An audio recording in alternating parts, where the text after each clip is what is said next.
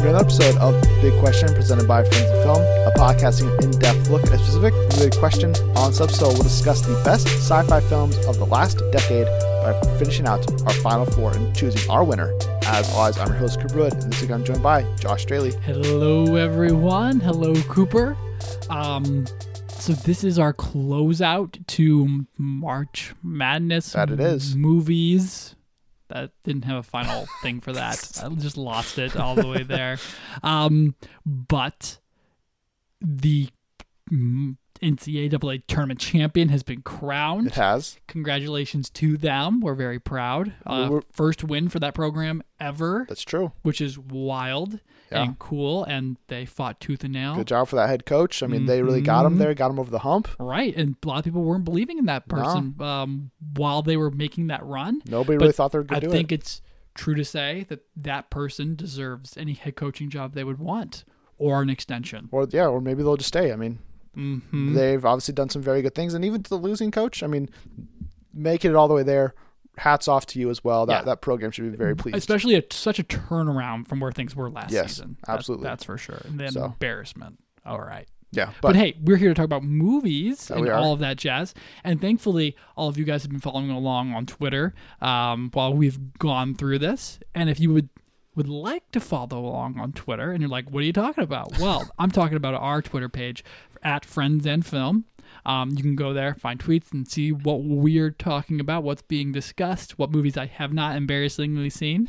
But if you're looking for shows on movies we have seen and have talked about already, you can find those on Apple Podcasts, Google Podcasts, SoundCloud, Spotify, Stitcher, anywhere podcasts can be found. But if you can on Apple Podcasts, please rate and review us. That'll ultimately help rank us, and then we can find more friends of the show.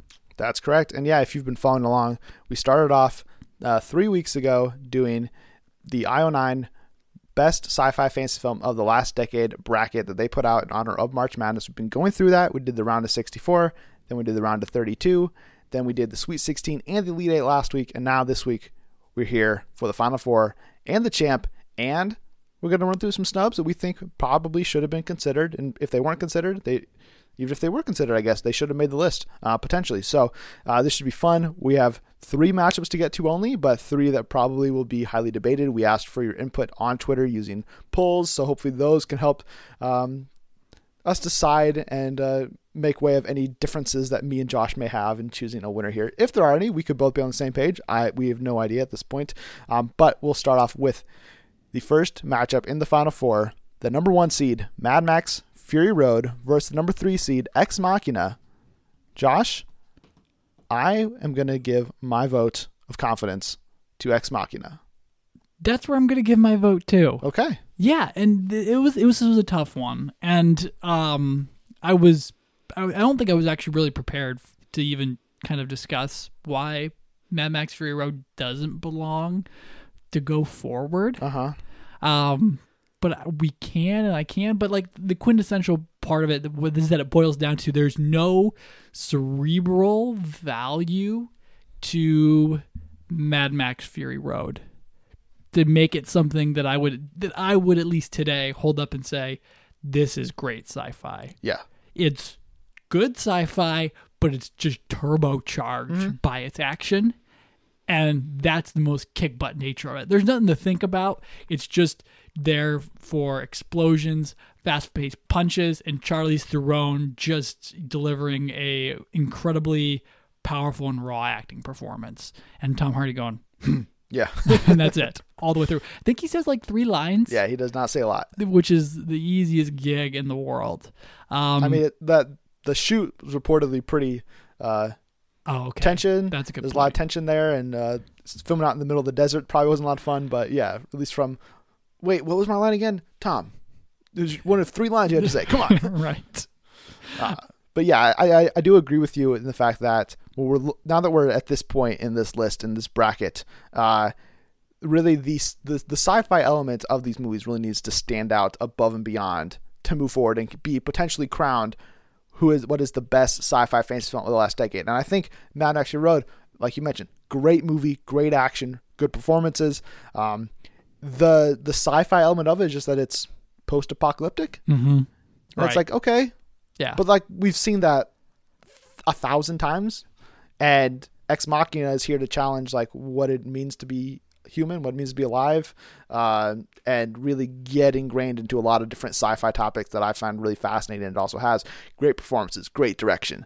It really just stands toe to toe. Yeah, it doesn't have the action that Mad Max Fury Road has, but in terms of the sci-fi quality of it, that's where it goes above and beyond for me. Yeah, absolutely. There's another strangeness to it that it has, but in different way, or an eeriness, I would say Ex Machina has, versus the strangeness and the fantasticality that is in Mad Max Fury Road as well. Yeah. Like as we're exploring the world that whatever that weirdo's name the warlord's name that runs that joint. I don't know. Yeah, exactly. The Wastelands or something, maybe? Yeah, right. Exactly. Whatever you call his citadel that's carved into that mountain there. Like, Gas City? Is that it? Or is that the other? Is there... Gas City is a different place that they're going to. Gas City is the place that they want to go to. That's right. So what are they, Water City? They have water? No idea. Yeah, I don't know, some kind of flowing rock. I'm not sure. They have water, that's for sure. So all of that said, Ex Machina has like those large, grand sci-fi themes, but then there's also like each character is intensely written and has roles to play throughout the movie that you can identify with and grab onto and wonder about yourself and your actions in those situations. And then it just boils down to like human qualities and actions that get made with like the technology around them and everything like that. And when you get to that point, you're like, there are so many levels here, especially with Emil Gleeson's character, where you're looking at him and like all of his selfish choices and desires and things like that, where he even believes that she's alive, but still treats her with this like, I own you type of an attitude, where it could be like technology or just something like incredibly like misogynistic. And like you go eons and eons with all of that. Oscar Isaac's character and what that means. And then there's like the small facets and like and how I'm sounding right now is just a perfect example of how that movie is, that you can just unspool it endlessly because Garland leaves it so vague throughout its entirety. And I love that part of it. I mean, vague without being incredibly just like, weird or, vague, intentionally vague. Yes. Rather than incomplete or just leaves you on a cliff. I mean, there with is nowhere to rappel down to in, conversations and explanation. Right. I mean, yeah, there are certainly some cliffhanger elements to Ex Machina story, but I think that's all part of whatever Garland is trying to say with the movie. So we are both choosing to advance Ex Machina, thankfully, because the poll on Twitter was split right down the middle between Mad Max Fury Road and Ex Machina, between 14 votes. It was split right down the middle, 50-50, so you guys were no help, unfortunately, but we appreciate your input anyways. And now we move on to the other side of the bracket in the last Final Four matchup. Number 1, Arrival versus the number 2 seed Spider-Man Into the Spider-Verse. Josh, I obviously know you're going with Arrival here for this one. I have been its champion throughout this entire process. Yes. And I'm going to push Arrival forward for reasons I think I've said, reasons for I haven't said, but it is everything that you could possibly want in a sci-fi movie. First of all, the story gets out of its way, and it's just simple concepts against a leering drama. I mean, that's simple concepts. Yeah, I'm not sure simple is the word I'd use. It is straightforward until the end. Yeah. And getting out of its own way a lot of the time so that you can feel, see, and hear all of these elements from all of these great creators and performers in the movie. Immaculately shot by Bradford Young. Incredible direction and acting from Denis Villeneuve, Amy Adams, Jeremy Renner, Forrest Whitaker, and someone else I'm leaving out, probably. I feel like that's it. I mean, I know there's obviously more people in the movie, but those are obviously those are the main 3. Yeah, for sure. This low-key, simplified story, but the straightforward story in the beginning. And then it makes moves. It makes its moves near the end, throwing punches of emotional resonance, and then tossing in a sidewindery twist that you can think about in so many different ways.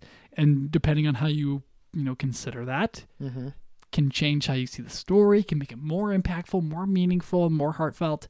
But Johan Johansson's score kind of over all of this just kind of ties it up with and brings each one of those components and makes it a cohesive story. And the same can be said for Into the Spider-Verse, like in all these different ways. But at the end of the day, for me, there is no quintessential sci-fi element that I can staple to a board and say, I learned this from this. I mean, there is. I mean, there's the Hadron Collider stuff. And for sure. But there's a few more motifs that I think I would lob it into like a superhero a subgenre, right, rather than quintessential sci-fi. Yeah, it's like the subcontinent India to the large continent of sci-fi, like, or Asia, if you will, or, kind of like that aspect. Okay. You think it's its own thing, and that's how I'm considering it. And because of that, I don't mean it's anything less, but everything else over here is just more of what it is. Mm-hmm. As much as I love Into the Spider-Verse. Yeah, I mean, Spider-Verse, phenomenal movie. I think we both gave it 5 ticket stubs out of 5 when we reviewed it in December. I better have. I need to change that if not. That's what I was like. I'm pretty sure. I know I did. I'm just on how much I know you love that movie as well. I would be shocked if that was not the case. Yeah, it was actually like 2.5. Yeah, it was like a 3. It was I was going through some dark stuff. Yeah. Sorry. But I mean, yes, it's still, it has the Hadron Collider, multiple realities, some very big sci-fi concepts it's playing with. Arrival is dealing with aliens and trying to explain how time works and language, and like it's just dealing with all these different constructs that Spider-Verse isn't even trying to touch, which is no fault to Spider-Verse. It's just not what that movie is going for, whereas Denis Villeneuve is specifically going for something somewhat revolutionary with Arrival here. So it's Arrival got the Twitter vote, it got your vote, it gets my vote to move on to the final four. I mean, what did you think I was going to choose? Spider-Verse? No, I didn't know. On the edge there. But Spider-Verse's advancement, like over this time, was like, wow, it's kind of been championed. So I didn't know if you were to be like, I don't know, some people can talk themselves into things. And I mean, maybe you like wow, like in a vacuum, would I pick Spider-Verse over Arrival? I don't know. No, I mean, here's the thing. If I was picking like which one was my favorite movie, I think I would choose Spider-Verse over Arrival. But if we're talking in terms of best sci-fi fantasy films, then I think Arrival is the better sci-fi film than Spider-Verse is. Because you put that superhero fantasy a little bit motif on it. Because that's what it's going for. I mean, yes, obviously, as we've talked about, I feel like every episode, because we've always been discussing a super movie, the superhero movie in and of itself is a sci-fi fantasy film, but they also feel like their own genre in a sense, where we're talking about Arrival or Ex Machina, and they're dealing with very heady sci-fi topics, whereas Spider-Verse is not. And even when it is, it's like, here's a Hadron Collider. Yes, and so on the breakdown, you're just pulling like what's not of the average superhero film, and what that is the Hadron Collider and the multiple universes and realities in Spider-Man. Yeah, and like it does a decent job explaining it, but it's like that's not the full focus of the movie. Spider-Verse is about anybody can wear the mask. It's about learning about Miles, learning about his relationship with Peter B. Parker and what Peter B. Parker's up to in his whole life story, and it's about all these other things. And then the sci-fi Hadron Collider multiple realities part is like a backdrop, even though it's also the driving force of the plot, because all the different spider people want to get back to their own realities. Yeah. But like dealing with that and like explaining what the multiverse is and all this stuff, like that's not really what the movie is going for. It's for sure the most sci-fi superhero film that we have to talk about. Agreed. Because I think that's a really great point. The plot is of the Hadron Collider, but it definitely falls away for a good portion of the film while we just learn about those things. But it is it's the driving force, like you said. And so that's how we get Peter B. Parker, Spider-Woman, and Spider-Ham as well, and everyone else. As well as Penny Parker and Spider-Man Noir. That's right. Of course. So those, it's the catalyst for those elements, but it also... Man, that's actually it deserves to go as far as it has. Yeah, that's for sure. And because you think about those elements, you're like, anyone can wear the mask. That's the whole point of Spider-Man, and then it brings that into reality through the sci-fi parts of this, the more sci-fi parts, the Hadron Collider, and says, here's 20 other different spider people. Yeah, and there it is personified, and the commitment they have to, carrying that out is extremely well done. Mm-hmm. And I think just like looking back at the bracket, like honestly, its toughest, like in terms of like true sci-fi nature, may have been the first round when it went up against X-Men: Days of Future Past, because that's dealing with time travel and change of reality and mutants and all these other things. Whereas like What We Do in the Shadows, like it's way more fantasy than it is sci-fi. The Martian, like there's sci-fi elements to it, obviously, but like it's not changing the game in terms of what like you think about with sci-fi. Mm-hmm. It's a great movie, phenomenally well done, but like it's not like really exploring a lot of like sci-fi elements. And then Cabin in the Woods is just like fantasy, again, kind of the same thing. Like there's sci-fi elements to it again, but like Spider-Verse has continued to advance, I think, in part because it's a great movie on its own, but also because it does in fact have legit sci-fi elements to it. Like I know last week it was like border on the edge of like a Cabin in the Woods Spider-Verse, and I was like, oh, I convinced you of Cabin in the Woods, and this is like I did not expect that. So now that I started talking about Spider-Verse, I'm like, okay, I'm gonna shift here on my conversation and vote. But it's like really only ran up against The Martian. Like that was the hardest choice because like entertainment, sci-fi value was right there, and then once it hit that all the way up till Arrival, like deservedly so. Right. And it's a great run for a movie that's been out for 4 months. So hats off to Spider-Verse. Precisely. Which then brings us into the final matchup, the championship game to crown the winner, the number 3 seed Ex Machina versus the number 1 seed Arrival. So we're back in the Arrival discussion, but this time it's paired up against Ex Machina, a film that both of us love in both aspects. I think that it's fair to say you like Arrival more than I do. Mm-hmm. But I may like Ex Machina more than you do. I believe that's the case. Which then puts us at odds, I would assume. Absolutely it does. Absolutely it does. Absolutely it does. Absolutely it does. And it's interesting, too, because we're looking at two sides of the same coin. Yeah. I honestly believe. Now, that while Denis Villeneuve did not write Arrival or anything like that, and Ex Machina is very much the vision of Alex Garland in all of those ways. You're looking at a dark version of sci-fi, and you're looking at a more optimistic, brilliant version of sci-fi in a lot of ways. And in my decision of picking Arrival over these two, like I love it in general, but also why I'm going to would want to give it my vote over Ex Machina is because although it does dive into some weird, lovey, like it comes back to its personal moments near the end, which also connect to its ending.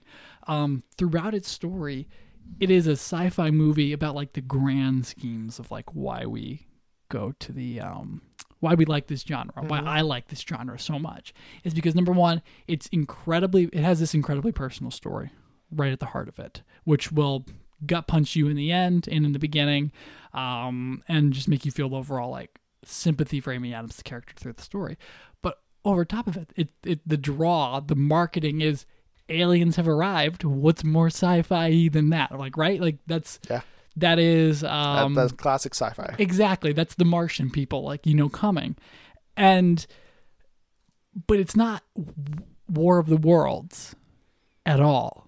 It's this glorified grand view that it has at its end, where life from outside of Earth is not here to destroy us or anything like that.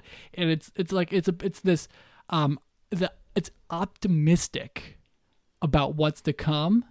And though that's at the end, the part in between is all about humanity itself and communication, conspiracy, distrust, anger, and like violent tendencies that all like right at the heart of it, that are on the peripherals.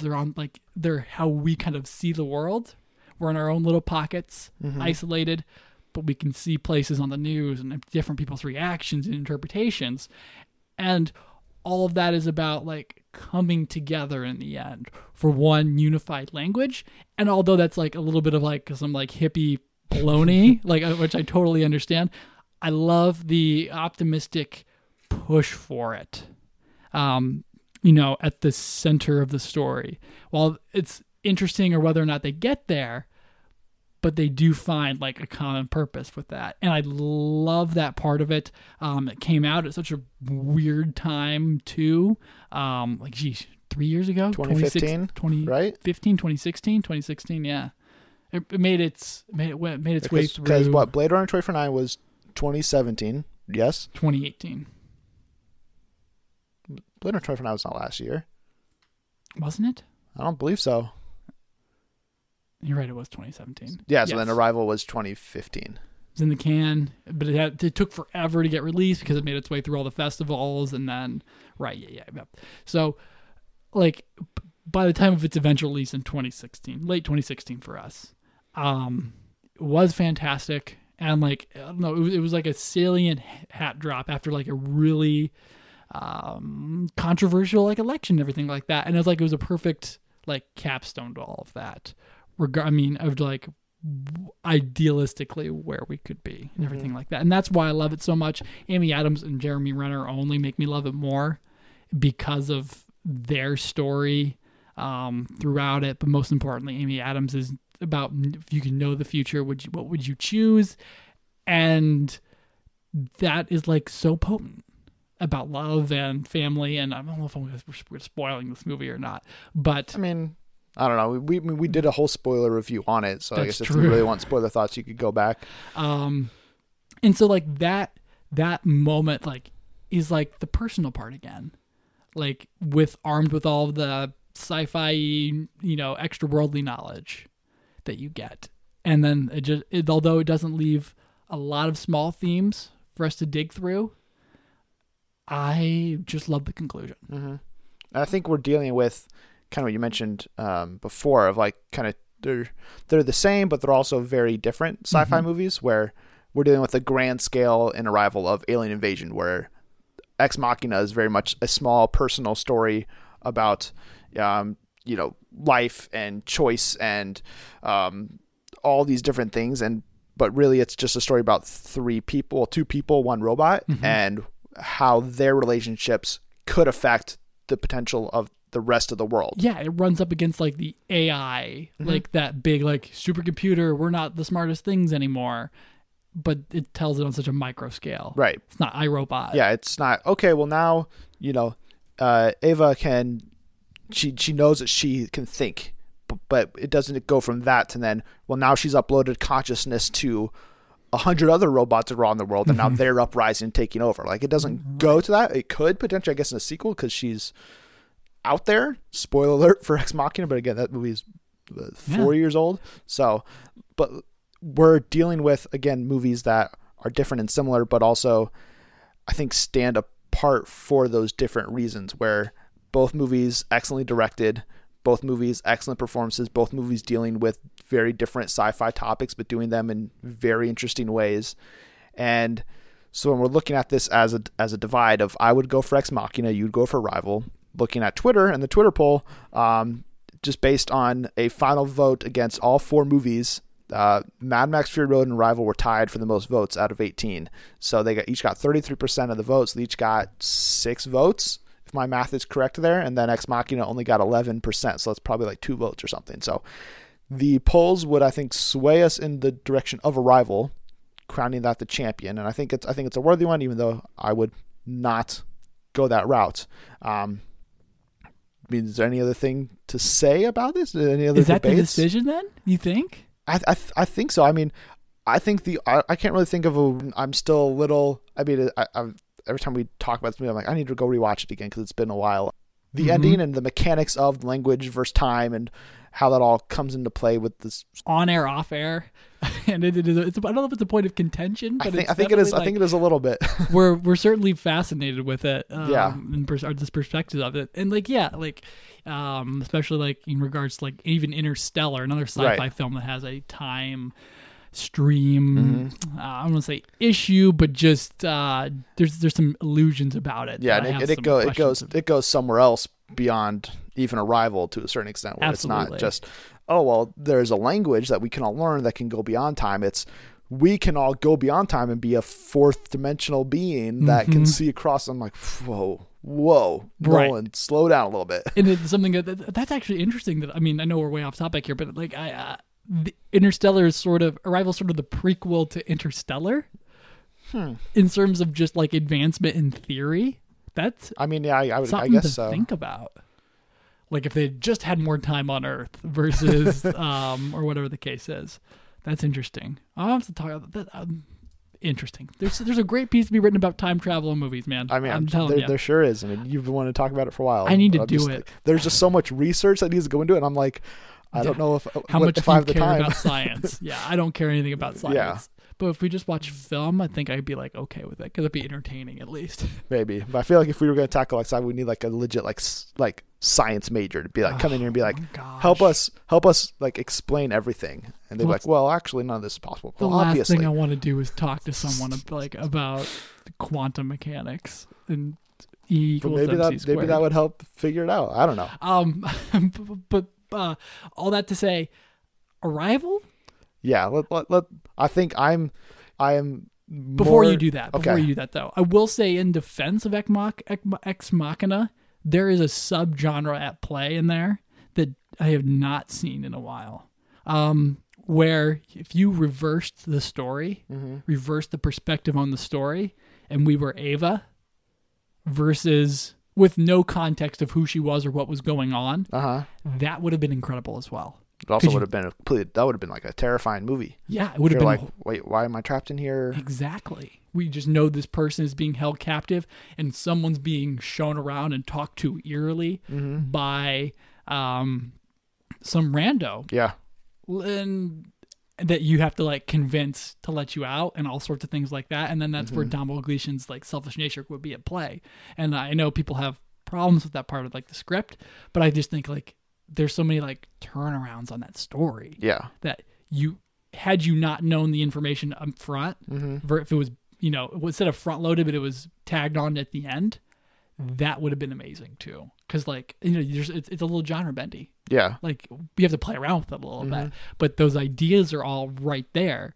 And so though you can be sympathetic for, Domhnall's character throughout the movie and up till the end, you're like, well, yeah, get out of there, Ava. Type of, you can root for Ava. Yes, yeah, I mean, absolutely. I mean, even though I think that's the beauty of Ex Machina for me is that it gives you reason to understand the motives of every individual. You understand what Oscar Isaac's character is trying to do, what Domhnall Gleeson's trying to do, and what Ava's trying to do. And so then when Domhnall Gleeson is trapped behind a door, and he's like, Ava, like save me, like let me out. Like you're like, yeah, like I care about like this guy enough. I'm like, yes, he should get out of there. But then when Ava turns her back on him and leaves him trapped there, you're also like, I understand that too, because she's been trapped by humans for all of her known life. So why would she then trust one now? And she's basically been tricking him this entire time anyways. So really fascinating movie. As before we officially crown Arrival champion, just to break this down a little bit, director, where do we give the edge? Ex Machina and Alex Garland, or Arrival and Denis Villeneuve? I give it to, since the direct, we credit the director with every facet of the film, correct? Yeah. And I give it to Denis. Okay. Because every element of that movie is excellent. Story-wise, like, yeah, it gets vague near the end and it's weird. It's not as straightforward as what Ex Machina does. Garland has. But that part of it mostly tied together with the score. I mean, acting wise, I think it's dead heat, but I'll give it to Arrival. Yeah. Because every individual element is better. And I know that's like jumping ahead a little bit, but Denis is a little more prolific.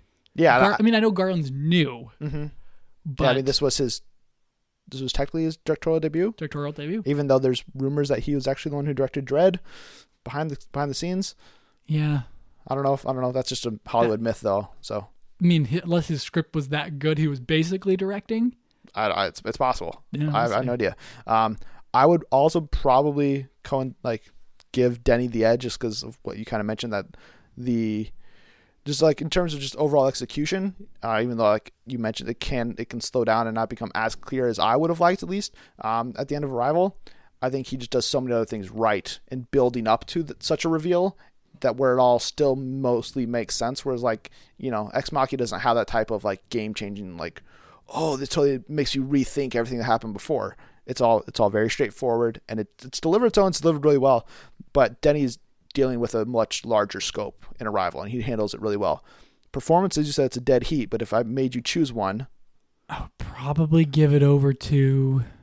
Man, I'm playing a numbers game here, but I guess I'd probably give it over to Ex Machina because it's 3 instead of like 2.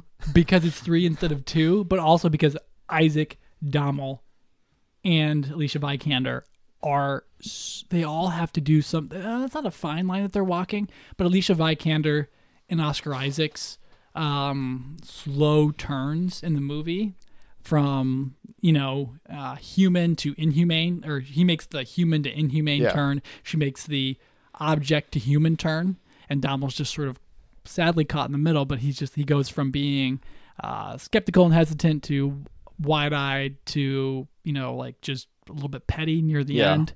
And so all of those together are probably better than the sum total of Amy Adams, which is hard to say because there's they're all phenomenal performers. But Renner is just sort of like, he's supporting. Everyone else there is basically a lead in and of themselves. Yeah, no, I completely agree. Whether it's the numbers thing or not, I think arguably Ex Machina is the career best performances from all 3. I mean, wait till I see Star Wars Episode 9. I'm saying, right now. From what we've seen, I think the only thing that could Inside make, Llewyn that's Davis what I was is going the to only say. thing I would be like, I need to put those. I would need to watch that one side. again and think about it. But like other than that, I think it's definitely Domhnall Gleeson's best performance, and it's definitely Alicia Vikander's as well. Whereas Amy Adams' performance in Arrival, I'm not sure if that's a career best. And then Jeremy Renner, I think he's probably better in like Hurt Locker or something than he is here, or Wind River. Yeah, or Wind River for sure. And Forrest Whitaker is solid, but I mean he supporting. He definitely has better roles in the past. So I would give the edge there. And then I think there's one other category I was going to throw up. I don't remember what it is anymore. Cinematography, I would give it right over to give it to Bradford Young. I would give it to Bradford Young. I mean, just the shadows and there's a deep green to the area around the obelisk or whatever we call that ship. I forget what they. I think obelisk is right. Yeah, that's what it kind of feels like. And then just like the interior of it, and then Johansson's score paired with these 3 things is just fantastic. It adds dread and eeriness and mystery all at once. So I'd give all those facets over to it. I can't think of anything else that really makes up a movie. I mean, both of them have really good scores. I love the Ava's theme in Ex Machina. I think that stands out. Good. But then the Jóhann Jóhannsson's score in Arrival is just so powerful, as it always is. So, I mean, yes, let's just avoid the inevitable at this point. Crown Arrival, our champion, the winner of the best sci-fi fantasy film of the last decade. More than deserving, and hopefully Denny continues up with the hot streak with Dune and other projects in the future. Yay! Yeah, congrats to Arrival. I'm sure this is making the day for everybody involved with the film. That Friends of Film, me and Josh have decided that this is the best sci-fi fantasy film of the last decade. I'll send it on to Denny and we'll see what happens. Yeah, I'm sure he'll be very enthused. I am sure. But before we get out of this topic once and for all, we did not make this bracket. We did not choose who we are going to be deciding about who could be the best sci-fi fantasy film of the last decade. So we wanted to wrap this up by running through some potential snubs in our minds of what films probably should have been included, whether they were 16 seeds or maybe they should have been higher up and they should have been number 1 seeds potentially. Is there one immediately when I was like, let's do some snubs that stuck out? Source Code, or not Source Code, sorry, that's on my list, but Midnight Special. Was one that I just love that movie to death. It's basically like a B+ Arrival in a lot of ways, but it's a more fatherly story, and I think maybe that's probably why I'm drawn to it. I don't know, but Adam Driver's in it as well. Yeah, that helps. It helps, but it's also just set in non-traditional locations. In the U.S., the South is really just like, I think it's under-photographed, like a lot of ways. And I just think that attitude and mood and drive across it is so good. You can run down the cast list, but it's really on the backs of Joel Edgerton and Mike Shanahan. Or Mike Shanahan. Gosh darn it. Michael Shannon, thank you. Michael Shannon. And its score is terrific. And though I don't remember who cut it together, why am I wanting to say Ben Salisbury, but that doesn't seem right. It just gets what sci-fi is about without being too grand or too big, but also does play into the genre terrifically. Composed by David Wingo. David Wingo, yeah. So, I mean, yes, I don't love Midnight Special as much as you do. I have some questions about the ending. Yeah, the ending's wild. It's a little out there, but I think your comparison of a B version of Arrival is pretty spot on. So I would not have been upset if Midnight Special was on this list. The one that I know I've heard a lot about that wasn't included, mainly from Colton, was Interstellar not being on board this list, because that's just one it's a Nolan movie. It's deals with those heady sci-fi topics that we were discussing before, and I don't know if I probably would put it as a number 1 seed or something, but like it probably should have been on this list, on this bracket. I'm actually surprised it isn't. I didn't really look through the list that deeply to realize that it wasn't. Yeah, that's strange. It's very strange. I feel like there was some stagecraft going into this a little bit here too, like not too many Nolan movies, not too many Denny movies or anything like that. I mean, we got 2 Denny movies, 2 Garland movies. We had like 5 or 6 Marvel movies. That's right. That's true. A couple of DC movies, or maybe just one DC movie. That is a little strange that the Lego movie is going to get tossed on here, right? Rather than Interstellar, or that's wild. Like Coraline or Cabin in the Woods. Honestly, Cabin in the Woods, or like I don't know. It like Pacific Rim, number 16 seed. You're telling me Pacific Rim deserves a spot on this list and Interstellar doesn't? That's true. That's baloney if I've ever had some. That's very true. Interstellar definitely should have been on this list at some point. What about another one from you? Yeah, man, I feel like 10 Cloverfield Lane. Yes. Dan Trachtenberg's wild, out of left field, sci-fi horror/thriller is terrific. Well acted by Mary Tyler, Elizabeth Winstead, John Goodman, and John Gallagher Jr. Yep. It's low key, it's small, it sends you one way, sends you back the other way, and then then all of a sudden drops a ton of stuff on you. Drops the sci-fi element. Yeah, exactly. or drops it on top of you. Yes. It doesn't drop it from like the story. And it's terrific. Like every part of it is not the best, but it's contained. It shows Dan Trachtenberg's ability as a filmmaker to get performances, but also set and craft scenes with minimum slow cuts and turns. And, he's J.J. Abrams' protege. I don't even call him a protege, but he worked with him one time, and now he's going to be directing an adventure film, like in the spirit of him, I think, weirdly enough. So I'm going to go ahead and just run with that, correct or incorrect. And so it's weird to see that off the list. Yes, I completely agree with 10 Cloverfield Lane. It should be on the list. You mentioned Source Code. I think that's one that when we mentioned Moon being on the list, I was like, Moon's not even his best sci-fi movie that came out this year, this decade. Like, Source Code's phenomenal. Should be on there. Jake Gyllenhaal, Vera Farmiga, and Duncan Jones, the director, just such a brilliant job dealing with that concept that is basically time travel, but also that's right. But it does it in a really smart way. And murder Groundhog Day. Yes, I guess. Yeah, it's weird to have Edge of Tomorrow on there, but not that.